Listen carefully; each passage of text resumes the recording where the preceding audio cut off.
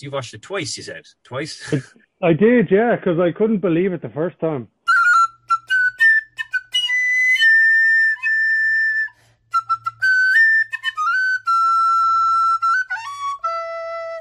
Good evening, ladies and germs. It's that time of the week once again where we rejoice in the nostalgia of years gone by. I came to get down. So get out your seat and jump around. And to help me with this week's generational conquest, it's Simon Chadwick. Love it. How you, Kieran? How you getting on? Not too bad. See, you said before you like these little sort of the more the intros go on, the kind of more creative I'm getting. So you're really settling into your creative groove, and I'm all for it. I am, and I wrote down I was going to say, "Here comes the hot stepper," but I said, "Hey, why not? Let's just put it in instead." Why not? Exactly. I fully endorse this. Good stuff. So let's see how creative we can get. So speaking of how creative we can get, Simon, who do we have on with us this week? Well, Kieran, tonight we have a very special guest. This man is a comedian, ranger, and a madman in traffic.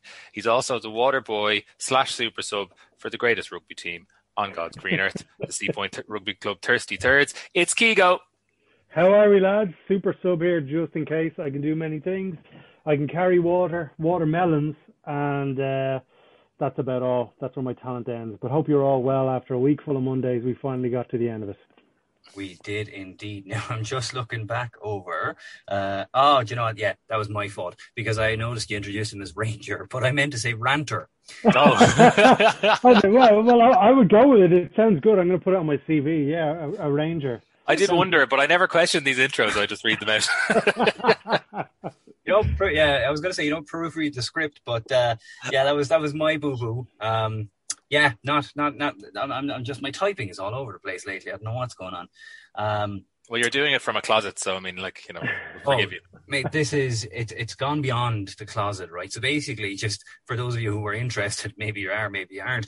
I moved into the cubby hole, and it is literally, I'm no good at dimensions. I'm like Dougal with the guesses, the crowd estimate, but I'm going to guess it's pretty high up, but that's not really relevant. But in terms of width, it's maybe double shoulder length. So I'd say about 1 meter wide, and it is, I would say probably about 1.5 meters in depth. So it's not great. There's a couple of built-in shelves. So it's very, there's about half a foot. There's probably about 3 foot between the first shelf and the door. So you've got to imagine how much chair space I've got. It's also where the pipes for the heating live. So, quite warm. And also my wife's a hairdresser, so she's got a ton of hairdressing stuff, like hairdryers, straighteners, whatever, and a ton of books on hairdressing. So she was like, I'll clear out the cubby hole, you can move in there to do your podcast. Fantastic. Week 1, great, plenty space. Week 2, a hairdryer or 2 to the side, no biggie. Week 3, week 4, I've got about 6 inches of space that I can use between books, between hair dye, between scissors, everything. So calling it a closet is generous. Like, I mean, like if this is what John Travolta eventually comes out of, he's not coming out. Yeah, the Cubby Hole is also a nightclub I got stuck in East Berlin one night, but we don't need to talk about that on this podcast. No, maybe we'll save that for the reeling in your ears after dark. You can come on in the relevant year, Keego, and then you can tell that story. If it happened to you in 2000, if it happened to you in 2007, you can just come on for that year and you can tell that story. We'll have a little segue. The statute of limitations is over, so I can talk about it anytime. Yeah, no problem. Yeah, and you can, feel free to edit names or leave them in, whatever. Yeah. Exactly. We'll have a little segment in the later episodes called Places Keego got stuck, and you can just bring it up every time you need to. So we'll get the ball rolling this evening. Now, if you want to follow along with everything that we're doing, as we said in the last couple of weeks, the actual new episodes of Reeling in the Years have ended, so there is no more live tweets, unless they, renew Don't Look Back in Anger for another season, which I doubt they will. But if you want to keep up with pretty much all of the profile picture changes and other things that we're doing on there, it's at RIYE Podcast. So be sure to check us out there. We're also up on Facebook. So this week's show, we open up this week with the swearing in of Ronald Reagan as he takes the big chair in the White House. The newly elected president takes the stage as we see celebrations, and probably the only celebrated thing ever in Ballyporeen, where his ancestors are from. We see 2 flags flown, one American and one blue, white and orange. like either this is bad colouring, I'm going colourblind, or this is the Ballyporeen flag. But it looks like it's blue, white, and orange as opposed to green, white, and orange. There was this flag previously, right? So I'll tell you where I know this flag from. If you ever look back at the Ireland-Italy match from World Cup '94 in the USA, right? They have a graphic which shows the two flags. Now, Ireland's flag and Italy's flag are very similar. They're green and white, and then Ireland has an orange third, and Italy has a red one. But on this graphic, for some reason, Ireland's green is like blue. It's like this, and I don't understand the context with this flag, but it seems to pop up from time to time. Like, why is our green blue? Well, I think we only got primary colours here in Ireland in 1979. So, there was a lot of colour issues. Primary colours and dentistry we didn't get until kind of late in our lifetime as a nation. So I think that was why people just got confused, because on a black and white TV, green is blue, is red, is yellow, it could be anything. So I think they just made it up until everyone decided what the actual colour was going to be. Yeah, it really looked like, I don't know, I saw it first and I was kind of like you, I was like, I kind of know this flag from somewhere. And then I went, I think I saw that on inside a permanent TSB at some stage. So I was like, oh, maybe it is the permanent TSB. Well, who knows? It could be. I should Google that, actually, the Ballyporeen flag, but they might not have one. But yes, they stop over in, up next, there's a stopover in Shannon as Ireland welcomes American hostages. Not sure which is worse, really, being held hostage or a stopover in Shannon. And we see Smarmy Charlie never missing an opportunity to be in front of a camera. He's like the epitome of Shane Ross, as he pulls a big, dirty Matt Hancock as he stalls the head of two women and proclaims that he's enjoying it very, very much. This is so creepy. Jesus, Charlie, like. So creepy. Like, why was he asked to do it, first off? And then, why take such delight? Why there's just too much glee involved there for him kissing these two poor women. They couldn't figure out how this near toothless man was coming up and trying to lick their faces. It was really funny. But the funny thing, just going back to Big Ron getting sworn in, you could see Nancy in the middle, looking at him, staring at him, mouthing the words along with him, saying, "You better get this right, Ron, because I want to move into that big house and cause a lot of hassle." And so he got it right and he got through it. And then we went into the Irish trait of taking anyone with any Irish ancestry and claiming they're our own. So, we got Obama Plaza, and we nearly had Ronald Reagan Road or whatever. It's a weird trait that we have where I hear their 15th cousin twice removed might have been Irish, so we'll take them. And back then we might let them play football for us. All this sort of weird stuff. It's just a weird trait we have. We should stand on our own. We're happy enough. Yeah. Now, I mean, if Nancy is mouthing the words along with Ronald, technically she's taken the oath too, but anytime I see the president being sworn in, I'm just automatically reminded about the fact that as near perfect as he was, Barack Obama got nearly the whole thing wrong and had to be actually officially sworn in behind closed doors. Eventually, but yeah, it's gas. Like, imagine you're a hostage and you've been taken hostage for however long they were, and like you're going home finally. Okay, we've got to make a quick stop in Shannon. Why are we getting off the plane? Why is this old man coming on to me? Why is this on film? Like, it just seemed, the whole thing seemed fucking weird. Like, yay, we're free. Oh shit, no, we're not. It's Charlie Haughey. Even the Secret Service man at the top with the machine gun was just going, "What the fuck am I doing here? This is ridiculous." Do you think after 2 years in held hostage in Iran, with their basic human rights being taken away from them, they took a step out of the plane into 1980s Ireland and went, "Yeah, no, just take us back. Just take us back." Yeah, I bought a return ticket. Let's get back to that Iran place. Yeah. The sun is out. We know what's what. We don't get licked by strangers. It's amazing. It's an amazing place, Iran. Yeah, good old Charlie, just slipping it in when he can. And this year is, of course, the year of the tragic and infamous Stardust disaster, as 48 people are killed in a nightclub fire. The fire was caused by what was initially suspected as arson. However, it was ruled out, and an official reason was never determined. However, this tragedy did change the standards of fire safety in Ireland, including ensuring fire exits are never blocked and easily accessible fire extinguishers. I was doing a bit of reading on it, and apparently they hadn't written an official report and said yes, the cause was definitely arson and signed off on it or whatever, because then it would have made the owners of the fire liable. And as a result, they struggled. I can't remember. I think Butterley is the name. Butterley, that's it. They struggled to do kind of business for years, and I think they eventually settled when they came back and said, okay, it wasn't arson. They eventually settled with the city. Like, they sued the city for pretty much damages. They didn't get a whole hell of a lot. Definitely not enough to start another business. But it looks like they never recovered themselves. And I think there was plans to actually reopen, or at least open a new nightclub on that site, or reopen a new Stardust on like the 25th anniversary, but there was like huge outcry and like, no, please don't. This is just ridiculous. But from the scenes, it just looked horrendous. Oh, it was frightening stuff. Like I would have read about it, and you hear about it in the news every once in a while, where the victims are trying to find out what happened. But that was the first time I really saw what it looked like on the inside. And Jesus, could you imagine? Like, we've all been in nightclubs, we've all been wrecked in nightclubs, and there might be a little fire or whatever, but there's nothing like that. That whole place was absolutely gutted, and it's a frightening thing to look at. It was petrifying. Yeah, there's a very good podcast series by the Journal a couple of years ago. I'd encourage anyone to listen to it on the Stardust, on the background to it, and went into some of the victims' backgrounds and spoke to a lot of survivors and stuff.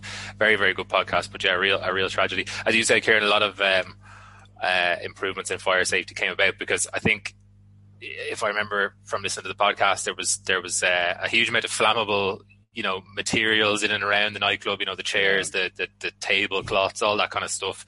Some of the exits were locked when they shouldn't have been, and all that kind of thing. So it was obviously, a very, very tragic set of circumstances.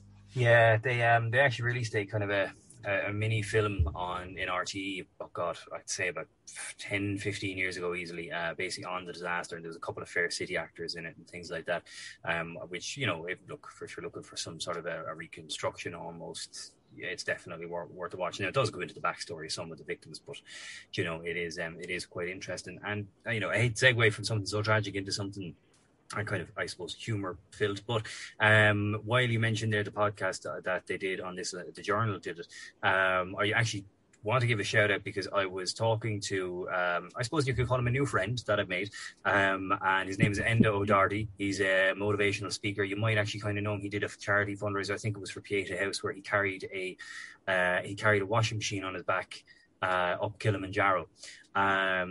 But basically, yeah, he started his own podcast recently, and I got chatting to him about the podcasts. He said he'd love to come on as a guest at some stage, so we'll definitely have him on. But he just actually, his podcast is called the Mighty Mini Podcast, and he interviewed Keith Barry recently and Michael Healy-Rae.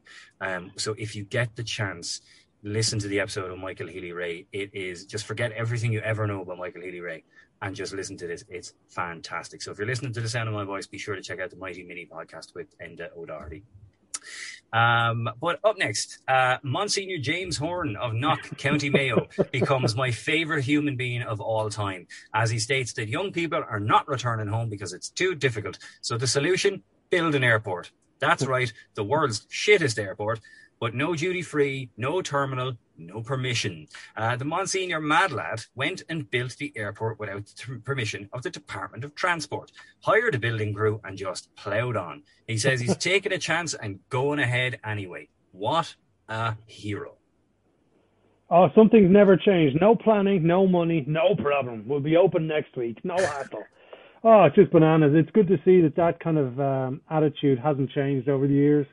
This kind of madman in a cloak, kind of just doing what he wants, kind of still happens really, except they wear suits and ties. But this guy's hilarious. He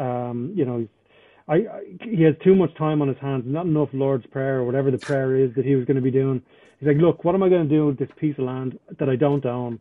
I'll just dig it up and I'll make an airport. It's like the game Sim City in the 90s. You just lash an airport wherever you want just because you think it's a good idea. I've never been to Knock Airport. Apparently Knock is good to drive through at high speed, but I've never been there to stop. So apologies to any of our Knock brothers and sisters listening. Yeah, it just, I've never been myself, but I remember seeing an interview with this guy years later, and they asked him, like, and I think it might have been actually the Late Late Show, but they asked him, like, and, you know, what did you plan on doing? You had no permission. And he went, well, I had God's permission. And I was like, right, well, that just trumps all, doesn't it? Well, look, I mean, priests not having permission to do stuff, but going ahead until someone stops them is pretty consistent with how they kind of went about things back in the day. So, you know, fair play to them for just, you know, plowing on, literally. Yeah, quite literally. But the way they pieced it together just seemed like ridiculous, because he was talking about, you see shots of him doing it or whatever, and then your man, who's clearly been talking to him already, goes, Monsignor, what are you doing? You're like, you've been there, mate. You've literally filmed him. You know what he's doing. You've done the 10 minutes of small talk. Like, come on. Yeah, it's like, it's a bit too late. Did the edit get mixed around? It was a bit too late for the introduction. Is it like he just happened upon this like building going on and just started chatting to this priest, and then was like, wait a minute, you're doing this? What's the sort of these diggers here? I've just spotted them now. I've been filming for 4 hours, and I've only just realised diggers are digging up in a straight formation, as if a plane is about to land here. What's going on? You know, yeah. But I would have loved in the follow-up. Like, clearly, like, you know, he asks the interviewer, oh, don't tell the Department of Transport. Okay, A, they're going to see this. And B, if anybody, like, if word gets around, like, you know, you can't just dig a runway and no one says nothing. It's a real Irish thing. I'm going to tell you, but you don't tell anyone, all right? You're on the telly. Oh, shit. It's out already. Yeah, it's gone. Oh, it's hilarious. What a man. Yeah, absolutely. Fair play to him. And in Belfast, we're going back to the future at the motor show as the DeLorean goes on display. Future President Mary McAleese reports on stainless steel dream machine. This car is just, I don't know, like the car itself in the film in Back to the Future, it's iconic. It's a piece of cinema history. But, like, how did it not take off as a functioning, like, how do you not still see more DeLorean? Like, I see plenty of, like, 1988 Ford Fiestas with a red license plate going around. Then you'd ever see a DeLorean. I don't know how this thing didn't take off. They're beautiful looking yokes. The best analogy I had for this was the DeLorean was a bit like myself in the 1990s. Not too bad to look at, but there was nothing happening on the inside. They couldn't drive on Irish roads. They were shipped over to America where rich people would buy them. A little bit of a fun fact, an old friend, Sheamus from WWE, spent 40 grand to buy a DeLorean that doesn't actually drive. Now, he probably couldn't fit in it either, but he spent 40 grand on one in, 2019. So they're still around. I don't know. I've never seen one on the road. Wow, that's the image of Sheamus trying to get in and out of that fucking DeLorean is hilarious. That it is, isn't it? He's definitely one of these fellas who, when you see him getting into like their Lamborghini or their swinging door, those upgoing doors, that has to go in arse first. You know, like there's no way the legs are fitting in there. He's a leggy man. He's very leggy. He's very leggy. He still owes me an Irish flag, because when I saw him wrestle when I was 14, he took the flag off me when I was in the crowd, walked away with it, and never gave it back. So if you do happen to see him, Keego, you tell him that he needs to send me an Irish flag.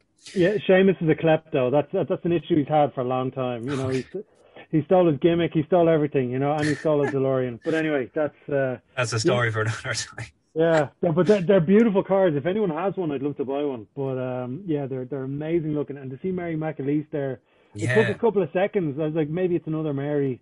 I was like, no, it's herself. It's Mary. It's Mary the Second. Wow. Nice little Mary the Second cameo there. Exactly. I'm very surprised. I didn't realize she was in broadcasting at any point. I don't really know a hell of a lot about her, only that she was president and she gave one of the lads in school a box of Crayola for some art competition years ago. That's literally all I know about the poor woman. But up next, the knockoff U2, the Blades, play Ghost of a Chance to the scenery of Ireland taking on Wales in the Six Nations, which they would lose all matches. Simon, you're the resident rugby expert. Any news or backstory to this, or why were we so shit? Not really. We actually the year after is a very famous year in Irish rugby where we won the Triple Crown for the first time in I think 39 years or so, something like that. So no, we were just generally shit around this period for most of the 80s and 90s, bar some brief glory years, as I said, in the 80s. We were resolutely shit. Keego, I'm sure you'd agree. So things didn't get good until the turn of the century, really. So just generally this was the status quo. Ireland losing quite a lot and winning wooden spoons, which is what you get for losing all your games in the 5 or 6 nations. Yeah, a lot of moral victories. It's weird though, because the team we had, in that kind of 80s period there, it was a savage team. I just think they just loved the wooden spoon, which is an Irish thing, but I think it was they found the only try we were going to score in that entire tournament. And then afterwards, without skipping ahead, but we're going back to South Africa for the money this year, and we went to South Africa that year for the money as well. So it's good to see some things, money hungry people remain in charge, which is really important. Yeah, which does actually bring us to our next point. The IRFU plan to tour South Africa, and politicians and people unite in a common goal to stop a tour. A vigil is held because, prayer might help. So that's the 80s Ireland answer to everything. but the tour goes on regardless, so looks like prayer didn't help. But we love protesting an old trip to South Africa as well. Yeah. Well, this is only 9 years before apartheid falls. This is late in the day to be still going on tour to South Africa. The rest of the world is basically treating South Africa as a pariah state, and Ireland are happily sending, as Keith says, taking the rand and heading to South Africa, which is it's a real shame on the IRFU that this happened. We already saw a protest. Was it in the 1969 episode, maybe? Yeah, one of the early ones. Yeah. When South Africa were up here, and there was a protest against that tour. So you're talking about a decade later, and we're still, engaging white South Africa in their favourite pastime, which is rugby. And it's a bit of a black mark on Irish sporting history, to be honest. These things went ahead. Yeah, and it's funny because one of the big things for apartheid, I suppose, back in the day was Dunnes Stores refusing to handle South African goods. And that will tie us into a little segment about Dunnes Stores in a little while. But up next, the Eurovision Song Contest takes place in Ireland this year as the lovely Doireann Ní Bhríon hosts at the RDS. Our entrants, Sheba, sing Horoscopes. We have no hope this year, do we? We should have sent the Nolans. It's kind of like they booked the usual 3 backing singer women they have every year, but they forgot to get a main act to put in front of them. So they just were threw them up with the quickest song someone wrote while looking at the paper and was like, "What can I write a song about? Oh, horoscopes! I'll do that." It's like this is the worst song. I've heard some bad Eurovision songs in our episode so far, Kieran, but this is up there. Yeah, I like your way of thinking. They were just reading the paper. I can't write a song called Sports Section. I already did one called Business. So we'll just go with horoscopes. And they couldn't use the TV section. There was only 2 channels, so they couldn't write a lot about that. But the funny part of that, there's one who starts the dance move before the other 2, and you can see the confusion. It's like all of us in a nightclub where we kind of go, someone starts dancing and we don't know what's happening, and then eventually we join in. That's exactly what was happening during this song. It was very funny. It is, and the UK wins this year with Bucks Fizz making your mind up. Dressed as the Brady Bunch. Let's hope that that is the only thing coming home this year. Johnny Logan also pops on to Bucks Fizz and gets a few sneaky kisses in, as does Shay Healy. Healy. Stop touching the women. Just stop. He just Charlie Hoyes the life out of these women. He doesn't even care about the lads. He's like, I'll give you a high five, or he's nearly one of the lads. I think kind of goes in to give him a funny kiss on the cheek. He pulls back, puts the hand out, and then he grabs one of the women and plants one on her. And it's what is it about 1981 that all these unsolicited kisses are being fired around the place? This isn't the last one in the episode either. No. Well, this is the first piece of merchandise for you guys. It's just a T-shirt that says, "Don't Charlie Hoggy anyone." That's the first one. Because you're right, there was one of the fellas in Bucks Fizz who was just trying to Charlie everyone, Healy and Logan, but neither of them were up for it. They were busy hawing other people. See, it was brilliant. I love it. It's really interesting. So, fun fact about Doireann Ní Bhríon. Before we move off, Keego, you may know this as a dub. Kieran, I expect you may not. So Doireann Ní Bhríon's most recent gig, or maybe not most recent, but one of her most famous gigs, she is the Lewis lady. So if you're ever on the Lewis and you hear the voice announcing the stations, that's Darren Ní Bhríon. Wow. Yeah, fun fact from the Eurovision to the Lewis. Did you just get on the Lewis and like hit Shazam? No, I had heard it ages ago, because it was like, you know, obviously she's been the voice of the Lewis ever, so I must have read an article or something about her years ago, and then when she popped up I was like, I think this is the Lewis lady, and I googled it last night, and yeah, she's the Lewis lady. So she announces, you know, I don't know, Ranelagh, you know, that kind of thing, in her very alluring voice. Sagart.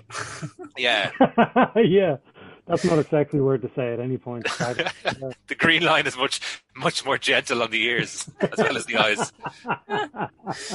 I love it. We have actually funny. We're segueing into this, but like, you know, talking about those, you know, like the voice, like famously the guy who does the stand clear, luggage doors operating.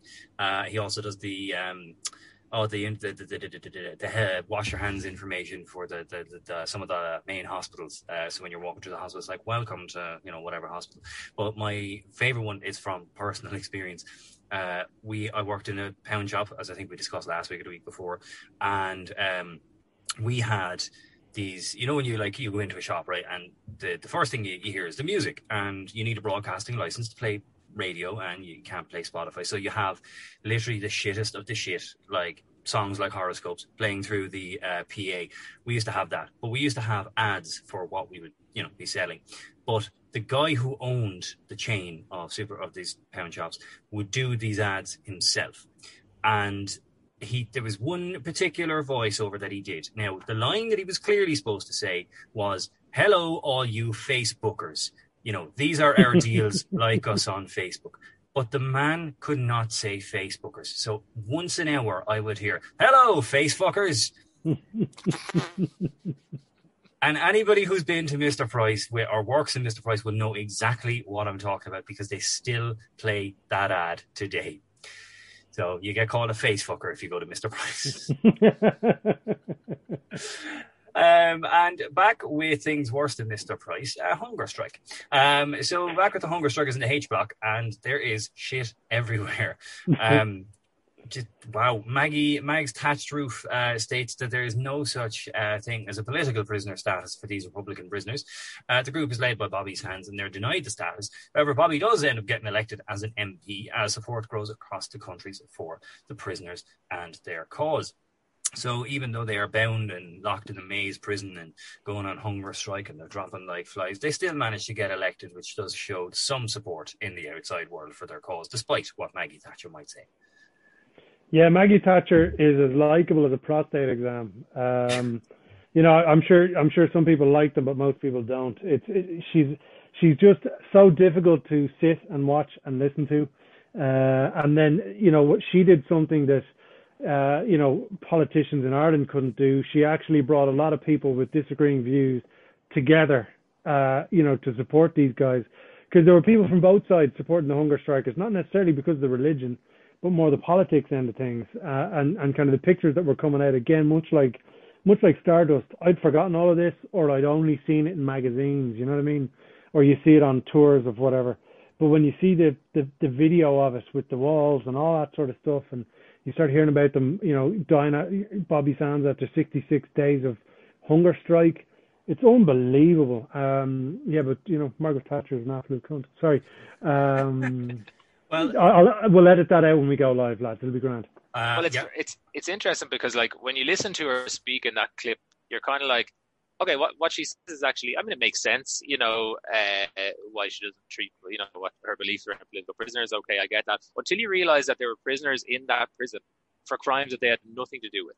People who were picked up, interred, were in no way involved in what they were accused of, and were just thrown in there and left there for years and years. Like that's one of the reasons these protests are going on. You know, that is why the political status is so important. And yeah, it just this reinforces, as Hugo says, you kind of, you know, it's a little bit, it's before our time in terms of the history of it. Like, you weren't an adult watching this and weren't alive, but you know, it reinforces that, like, you know, this what this woman was all about, and why so many people did unite against her, as Hugo says. Yeah, and it's gas because I can't remember the name of the country. It's either, I think, Afghanistan or Turkmenistan or one of those countries, where the British embassy is on a street called Bobby Sand Street. I think it's Iran. Is it Iran? It's our I old couldn't friends remember. Iran. Yeah, our old friends around. Yeah, they changed it to like Baba Sands, but then changed it back to Bobby Sand Street, which is quite the middle finger. And then we see Forbes McFall, great name, reports on the death of Bobby Sands after 66 days on hunger strike, and much rioting taking place as a result, and tens of thousands of people show out for the funeral as the pallbearers are decked out in full rag gear carrying the coffin. So just even after death, such support for, and I can't remember the actual number, but it said, I think it was like 10 or 11 in total hunger strikers had died. 10, I think, yeah. Yeah, so it's a huge support for those hunger strikers. Yeah, and did you notice, Kieran, our old friend Neil Blaney, he of Arms Crisis fame from our 1970 episode, popped very briefly. He was a campaigner for Bobby Sands' election campaign. He was elected MP, wasn't he, Bobby Sands? So the Neil Blaney was still very much a Republican and campaigning on behalf of Bobby Sands. And then the other thing I took from this particular montage was I think this might be, because this I think maybe the second ever episode of Reeling in the Years, because obviously they started with the 80s. This is probably the first really great syncing of music and clips in Reeling in the Years. So obviously music is Phil Collins in the air tonight, or that, like, it's not necessarily it's a grand song, but it's a famous song. But it really fits the clips, the way they've edited it together. Really kind of brings it home. And I think the kind of drum beat hits as the riot starts. There's like a petro bomb or something kind of flying in the air and it lands, and it's just it's a really good example of early Reeling in the Years kind of finding its feet. Yeah, it's a good thing Bucks Fizz ended, because I don't think the hunger strike would have meant as much if it was back to making your mind up. Yeah, the music is key, because like that was what Ireland was. Like, I'm a little bit older than you guys. I was born in the year we're talking about. So, but families didn't talk to each other until 1997. So you kind of, all we had was music and RT1 and RT2, which finished at 11 o'clock. So the world ended at 11 p.m. every night. But we had, ABBA was non-stop in my house. Phil Collins was non-stop in my house. There was a bit of, was it David Bowie and Queen? There was a load of stuff during this, which was basically my entire childhood was these tunes every day, non-stop, which is good. You're lucky to have good music in your house. But, that was how, and it's funny talking about wooden spoons. That's another aspect of the 80s. Yeah. But now it was, the music is a massive part of these shows. It's great. Absolutely. And one music that I wish wasn't a part of the show is the Boomtown Rats. This part is always death. Just Kigo, just in case you didn't hear last week's episode or the week before, Kieran hates the Boomtown Rats. I love. Oh, I agree. It's you're dead right. And I have actually a question for you guys after the intro, Kieran, because I have a lot of questions about this song. But you go ahead. Yeah, no, I was just about to shit on Bob Geldof and say, like, he's a drizzling shits. Well, no, my question is, what is actually going on in this song? Like, I get that they're trying to be arty and make a message, but it's very. I didn't know if it was an audition for some sort of weird German adult film, of the 80s. There's a lot of topless men, isn't there? Like, they're very topless for most of it, and I don't know. Maybe does anyone know what year MTV started? I feel like MTV wasn't around and music videos weren't widely distributed yet. I want to say 1982. Yeah, there's an anniversary of MTV that happened day before yesterday. I'm trying to find the number. They would have been 40, wouldn't they?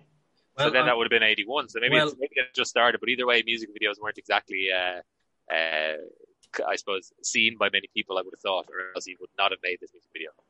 Yeah, absolutely. MTV is 40 this year, so really? Thanks MTV for 14 years of music. Okay. I think, okay. No, that makes sense.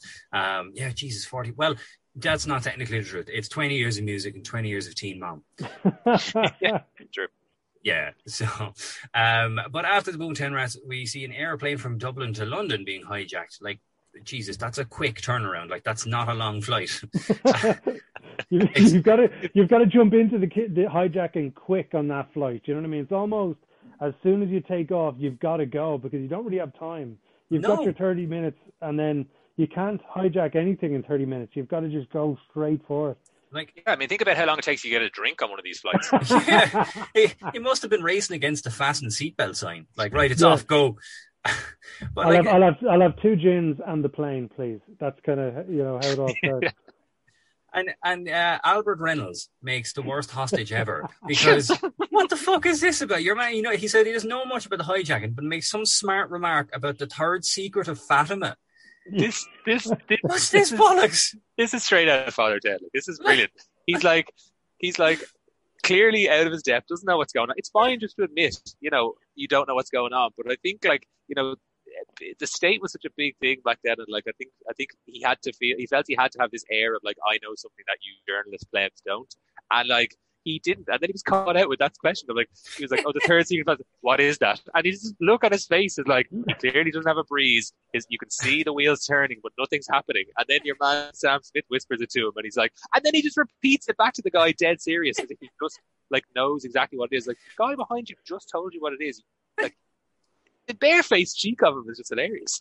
It's like, I didn't know what way to take this. I didn't know whether or not like this terrorist got on board and actually asked for the publication of the third secret of Fatima, or whether like that was some sort of quippy, like, the third secret of Fatima is like something that's buried deep in the Bible, and he asked for it to be published, and the journalist was like, well, what on earth is that?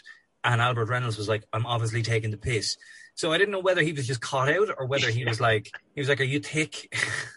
Well, I thought that at the start, but then he gets the answer fed to him and just feeds it back to your man in a kind of like a scolding, like, how dare you ask that question? It's not for me to go into. Like, do you think he tried to hijack the plane, realized Reynolds was on it, and he said, oh, Jesus, this is not going to end well. I'm going to have to tell him something just to shut him up because he won't stop talking. And so he goes like some secret of Fatima, and then eventually he goes, I have to sit in here. If I'm going to be taken seriously, I have to sit in here for 4 hours. But let's get Albo off the plane pretty quick because I can't handle his face. The hijacker definitely got on right, and he was looking for a nuclear bomb. So written on the palm of his hand was, I want the secrets to where the fat man nuke is. But like, he sweated so bad trying to get the seatbelt off that it rubbed out, and it was just like the third secret of Fatima. Yeah, you know what I want, Reynolds.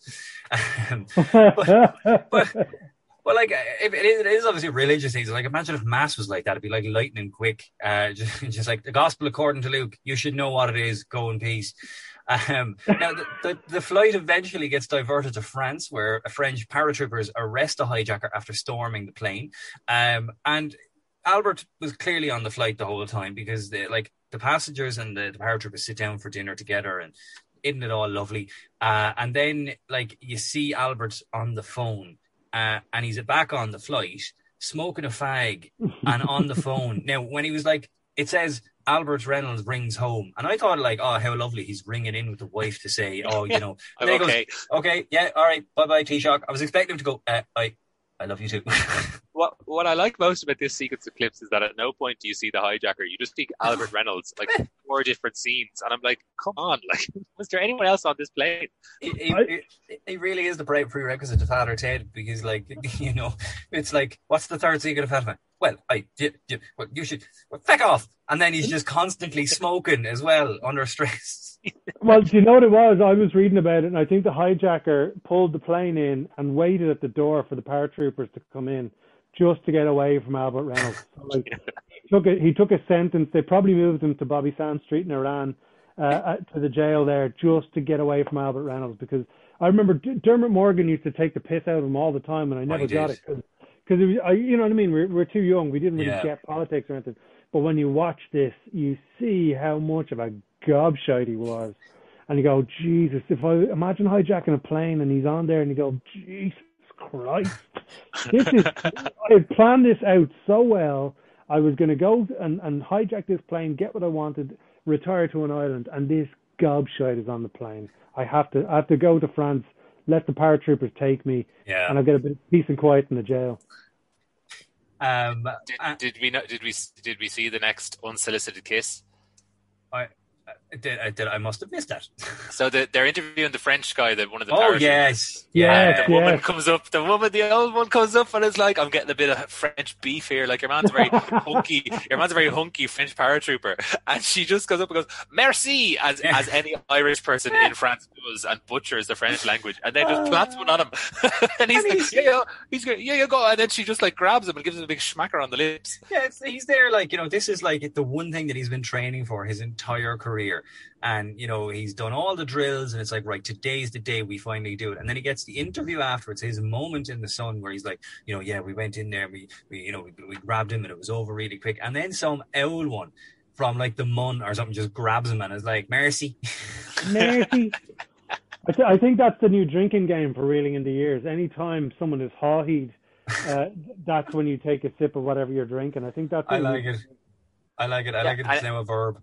And it comes to a nice, like many running themes in Reeling in the Years, it'll come to a nice end. I think, I can't remember exactly which episode, it might have been the 2019 one, but one of the newer ones with the Me Too movement. So the hawheeing, eventually dies out as we get into modern times. But back in the early 80s, it was certainly alive and well. Yes. I actually think the hawhee. I thought we just came up with it now, right here in this conversation. But do you remember the phrase to hockey someone? Hockey, oh yeah. Yeah, so maybe people tried to use hawhee back in the day, and it just got mixed. I mean, the English always called them hockey because they couldn't pronounce hockey. So there you go. It's definitely connected. Like when nightclubs finally do come back, you're all going to be in the nightclub doing the hockey. Well, maybe not. Actually, no. That's don't do the hockey. Don't do the hockey without the consent of a willing partner. Then the hockey can go ahead. There you go. And up next, we see Big Tom and the Travelers. Worst name for a band I've ever heard. With big, but very accurate. I mean, like like it is Big Tom, and I think the whole band are from the traveling community. So I think they're you couldn't describe it any better. Yeah. And with big country roads, we've said it before, but Jesus, he's huge. Like that guitar looked fucking tiny in his hands. I think Big Tom lets him down as a name. It should be Huge Tom. Yeah. That's like, and this started the run of not plugged in guitars for the rest of the show.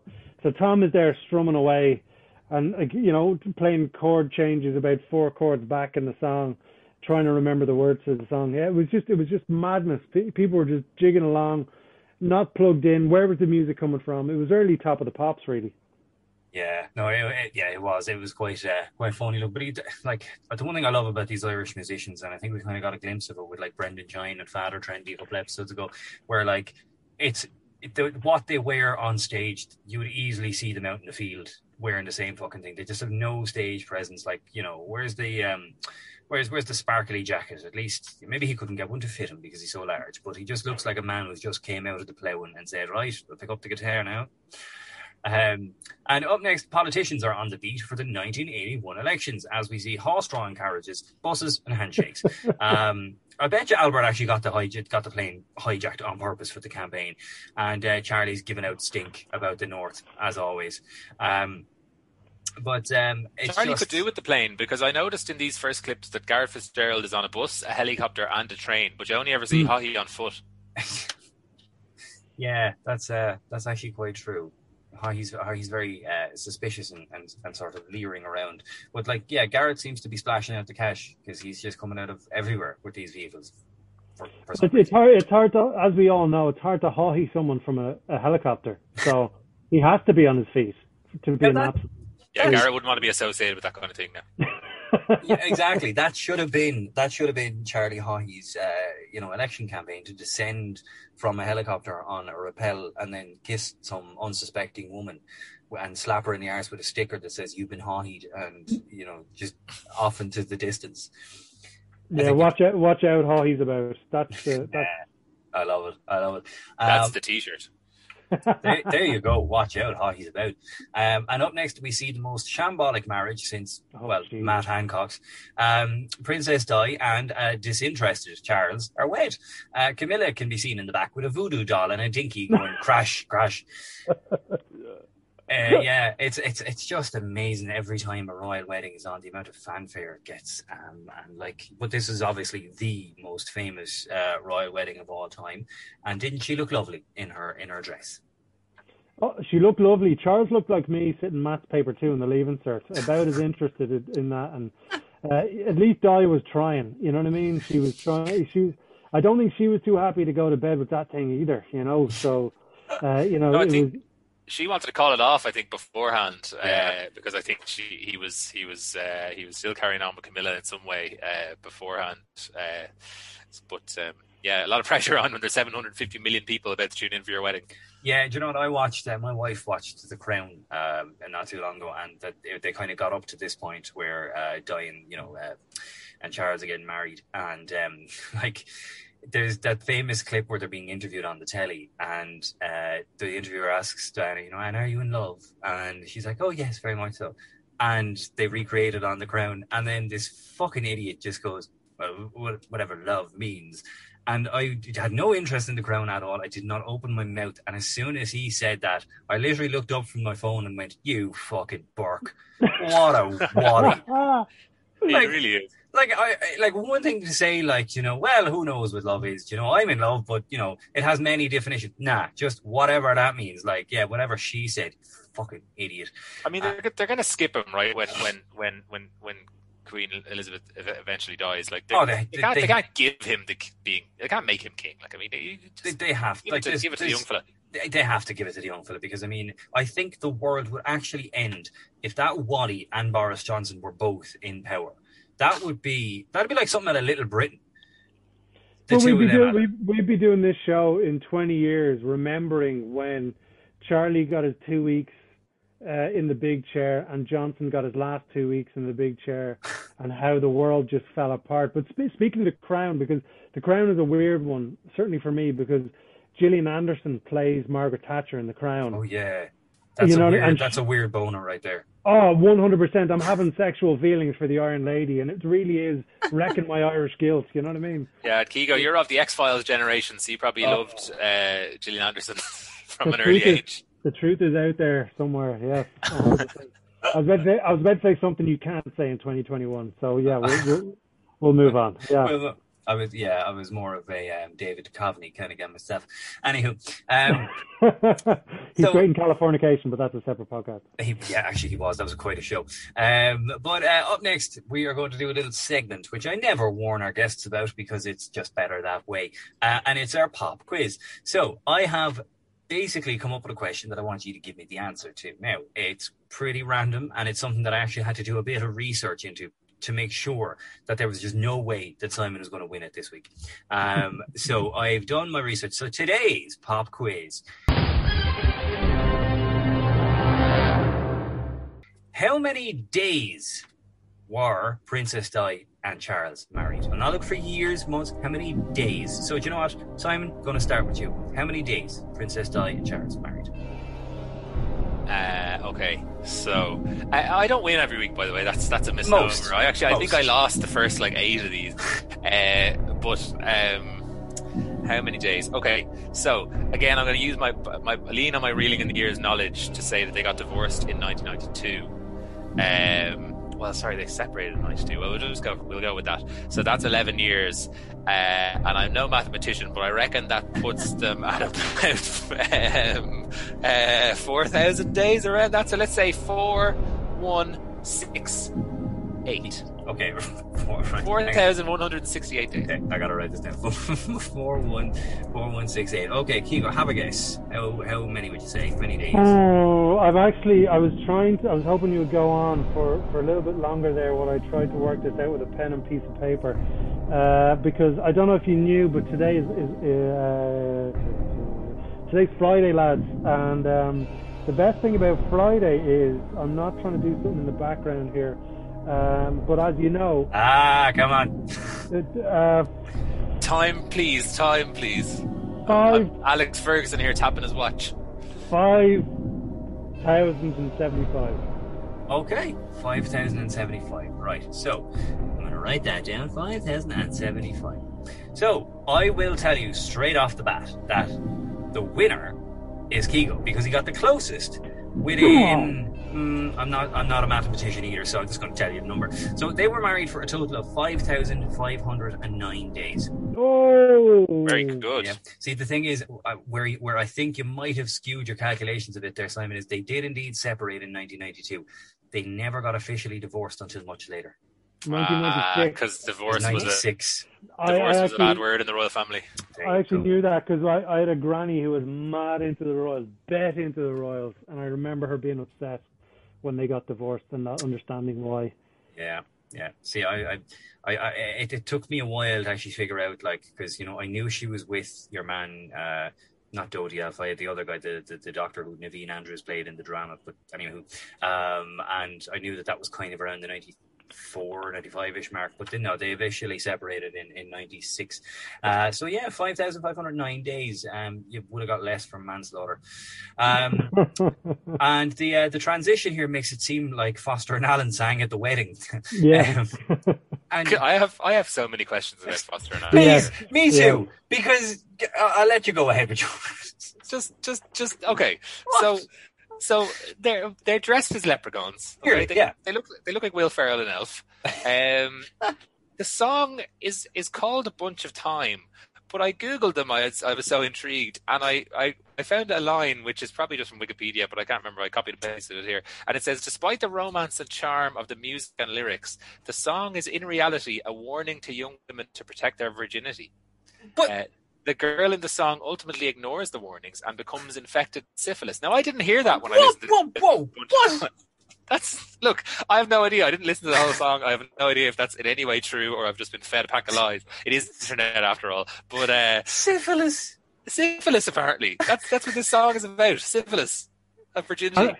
And they played at Di's and Charles' wedding. I can't believe it. Right. Poor woman walking down the aisle of the song about getting an STD. Jesus Christ. I've got to look into that. Elf, Foster and Allen. And I don't know. I don't want to disparage anyone for how they look, but I'm not sure these two would become pop stars nowadays. They definitely weren't the face of romantic music. I'm glad they just look like two dads. Like, yeah, it's like drunk Christmas Eve. Dad's trying to play guitar. But I'm glad you pointed out leprechauns because I didn't get that at all. I couldn't figure out why they were dressed like weird oldie French swordsmen from the Revolution. I couldn't figure out what was going on, but leprechaun makes more sense. Yeah. Now that you say it certainly does. Like, I mean, I kind of copped that. Well, first of all, I was fixated on the fact they were wearing tights, and that just the rest of it was just gone for me. But because I only know Foster and Allen from the Podge and Rog Pistic, Fester and Aylin, and the famous song "You Should Never Shove a Banger Up Your Arse on Halloween," which is a great warning. Yeah. It's much better than syphilis in a bunch of time. Yeah, well, it's better than coding your song, about syphilis into something about a bunch of time. I mean, thyme is a herb. It's a cooking, ingredient. I don't really understand what it has to do with syphilis. That makes me wonder what that Simon and Garfunkel song is about. The one about parsley, sage, rosemary, and thyme. Is that like chlamydia? Gonorrhea, crabs, and syphilis. Yeah, those are the things you'll get if you mess around with Foster and Allen. But with the song about sticking a banger up your arse on Halloween, can you do it any other day of the year, just not on Halloween, or what? I didn't hear that song. Well, it's just don't do it on Halloween because they're bangers are a bit more widely available. Okay. And of course, in this context, banger being a firework as opposed to a drug. You could probably stick them up your hole any day of the week. But anyway, I digress. On election day, the new Dáil meets as we see a young pint snatcher, Mickey D, and a very trim-looking Mary Harney. And as we see that Charlie is out, Garrett is in. I have a feeling we'll be seeing Charlie again. Garrett says it's prisoners first, and we're financially fucked.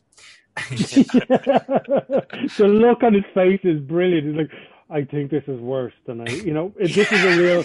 We're going to need a bigger boat. Kind of. It's like he had a morning over in the Oris with President Hillary, and he was. Oh, actually, sorry.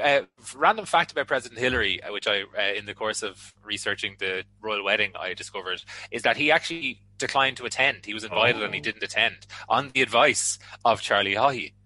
who told him that because they were in a dispute with Britain over Northern Ireland, it wouldn't be right to go to the royal wedding. So there you go. President Hillary spurned or snubbed the royal wedding along with the King of Spain and some Middle East dignitaries. Well, I mean, Ireland's president, I can understand. The King of Spain, he's probably just sitting back in his chair going, that's too hot today. It was apparently over Gibraltar, so I don't know. Oh, well, yeah, I mean, those Brits are a contentious bunch.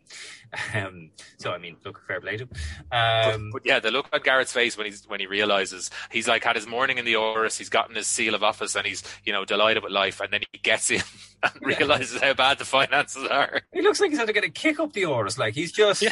He's stunned. He's shell shocked. No wonder it didn't last long. He literally walked out there like he's just found out that, he's just not gotten good news off the doctor, and he's like, we're done for. And speaking of prisoners, Gardaí intercept a protest on the British Embassy and mass rioting ensues. Not a mask in sight. Shame. Oh, wait. No, this is a justified protest. Never mind. We see Kieran Doherty becomes the 8th hunger striker to die for the cause, and he was elected the TD.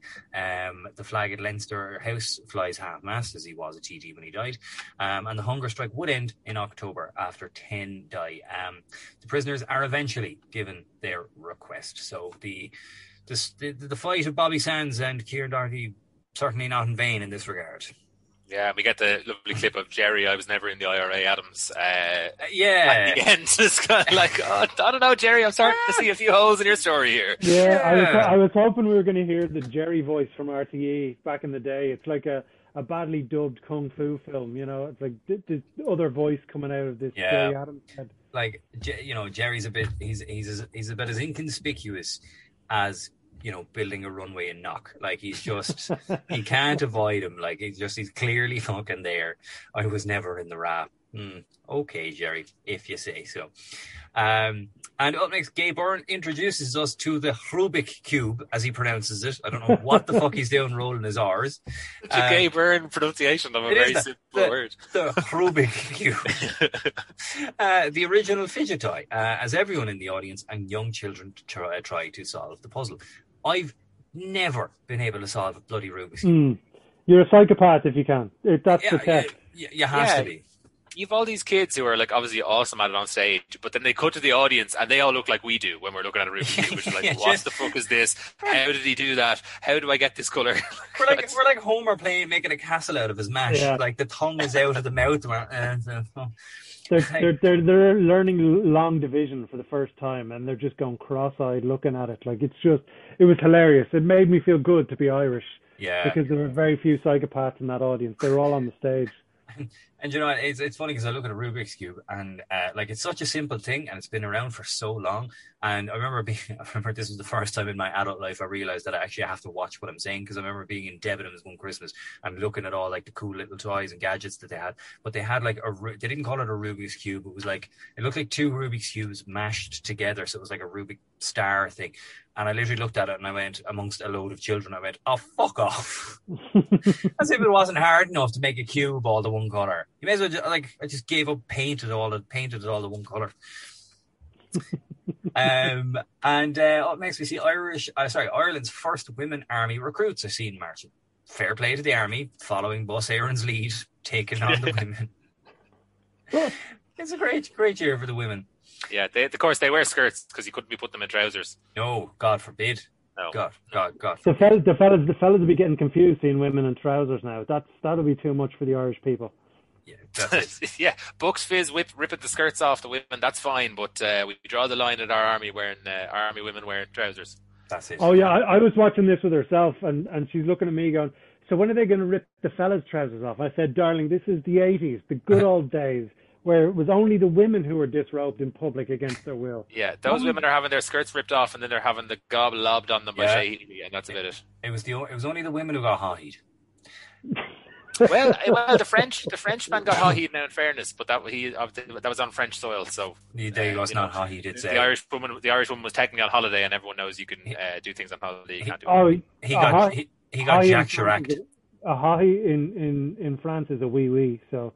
I was going to say he got Jacques Chirac, or was he was it him? Was he the touchy-feely president? Yeah, there's a few of them. Sarkozy's a bit touchy-feely as well. That was it. Sarkozy. That was it. Sarkozy was the one who was very touchy-feely. So there you go. The French equivalent of being haughty is being Sarkozy. But that actually sounds comfortable. Yeah, it sounds so much better. Yeah, it does to be Sarkozy. And as mentioned earlier, supermarket owner Ben Dunn is kidnapped by the IRA and released after a week. Crazy story. He was driving and he was flagged down to assist with a fake accident. When he got out of the car, he was jumped and bundled into the car, allegedly against advice as well of the Gardaí. A ransom was paid of 300,000. They demanded the money, and the family basically said, "Look, why not? We've got it. It'll get him free." And the Gardaí were like, "No, don't pay it." But apparently they paid it on the sly to get him back. And like I remember reading this story in a book called "It Was Murder," and it's all about Irish murders and kidnappings. And this was in it, and I thought it was very fascinating.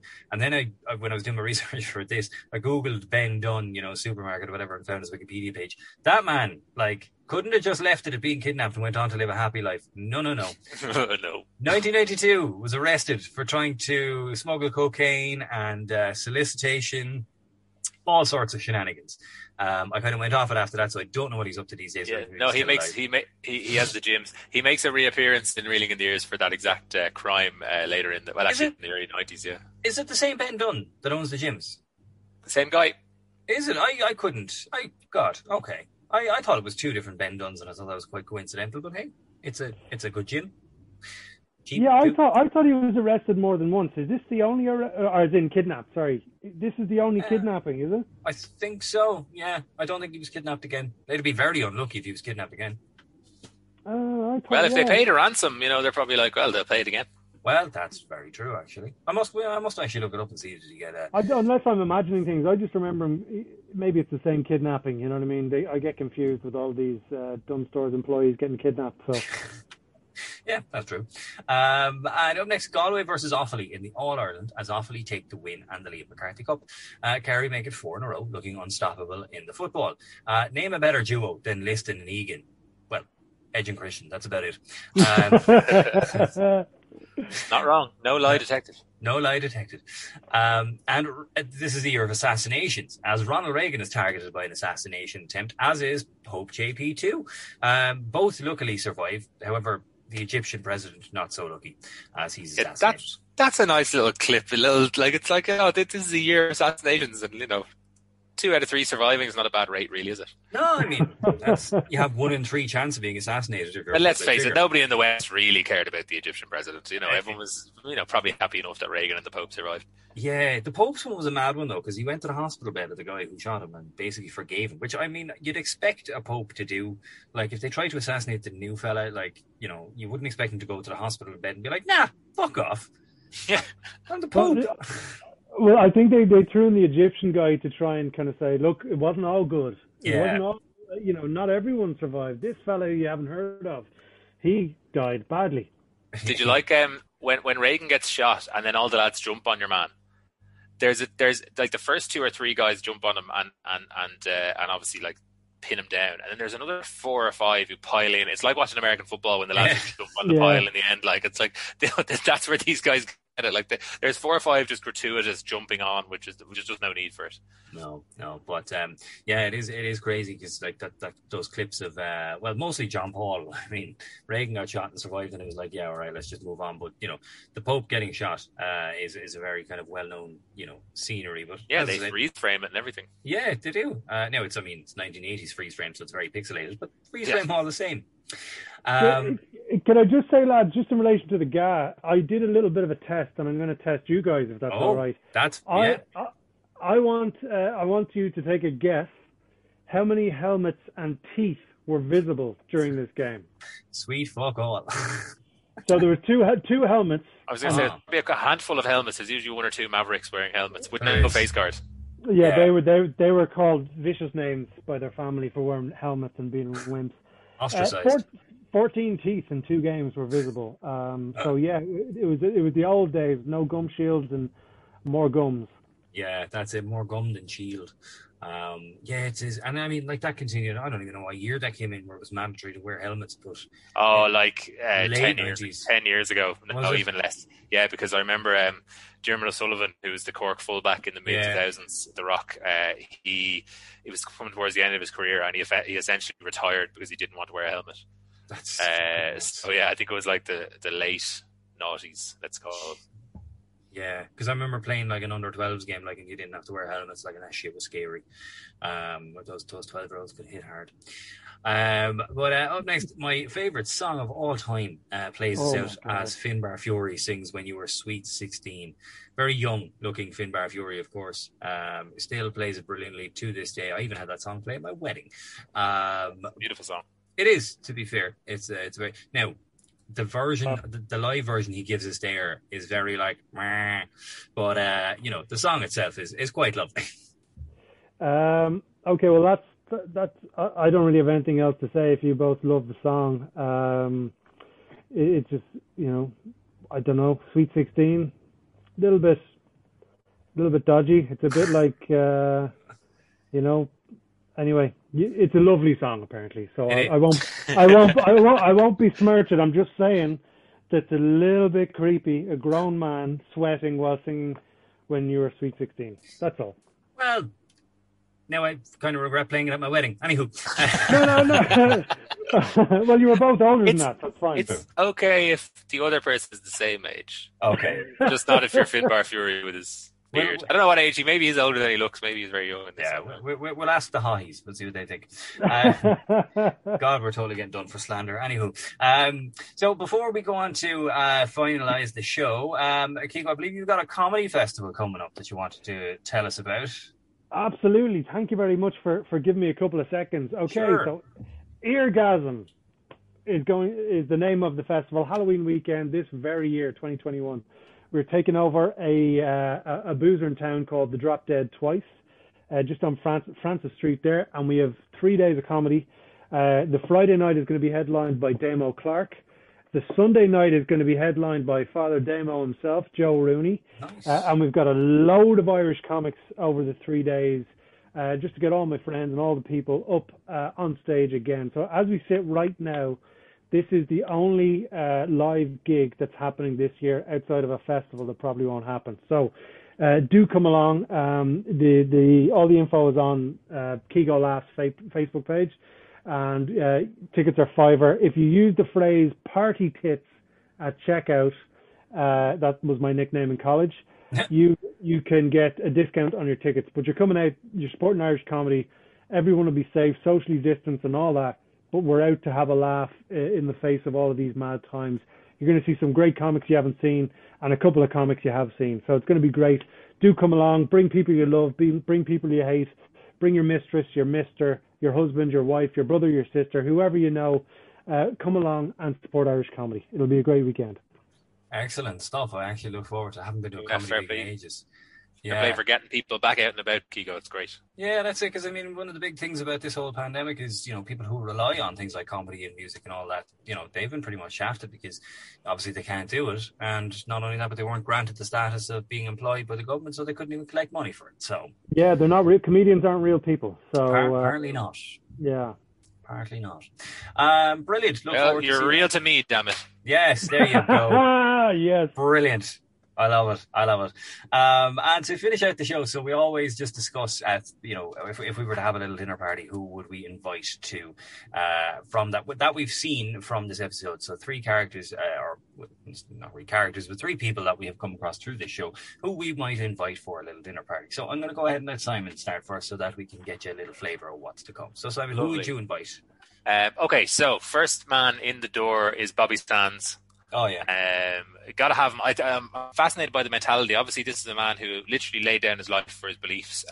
Whether you agree with, obviously, I'm sure, a lot of people don't agree with everything the IRA did, but you can't but admire that sacrifice. You know, and I would really like to sit down, chat to him. You know, get a sense of that mentality, because I think that's something that I'm fascinated by, and I'm not sure I would have the bravery, you know, the courage. I mean, laying down your life for any belief is you know, it's brave. So I definitely get Bobby Sands in. Obviously, pre-hunger strike, because I do want him to eat the dinner. You know, so you know, we'll get in pre-hunger strike Bobby Sands. And you don't want your bathroom to be filthy afterwards. Yeah, exactly. I'd rather he didn't smear the shit all over the walls. But look, you know, I'm not going to imprison him in the house. He's free to leave. So you know, but look, I'm sure he's eating in whatever version of paradise he went to. So you know, get Bobby in. Second up, despite Keego's maybe dampening down of the enthusiasm for the song at the end, I'm going to bring Finbar Fury.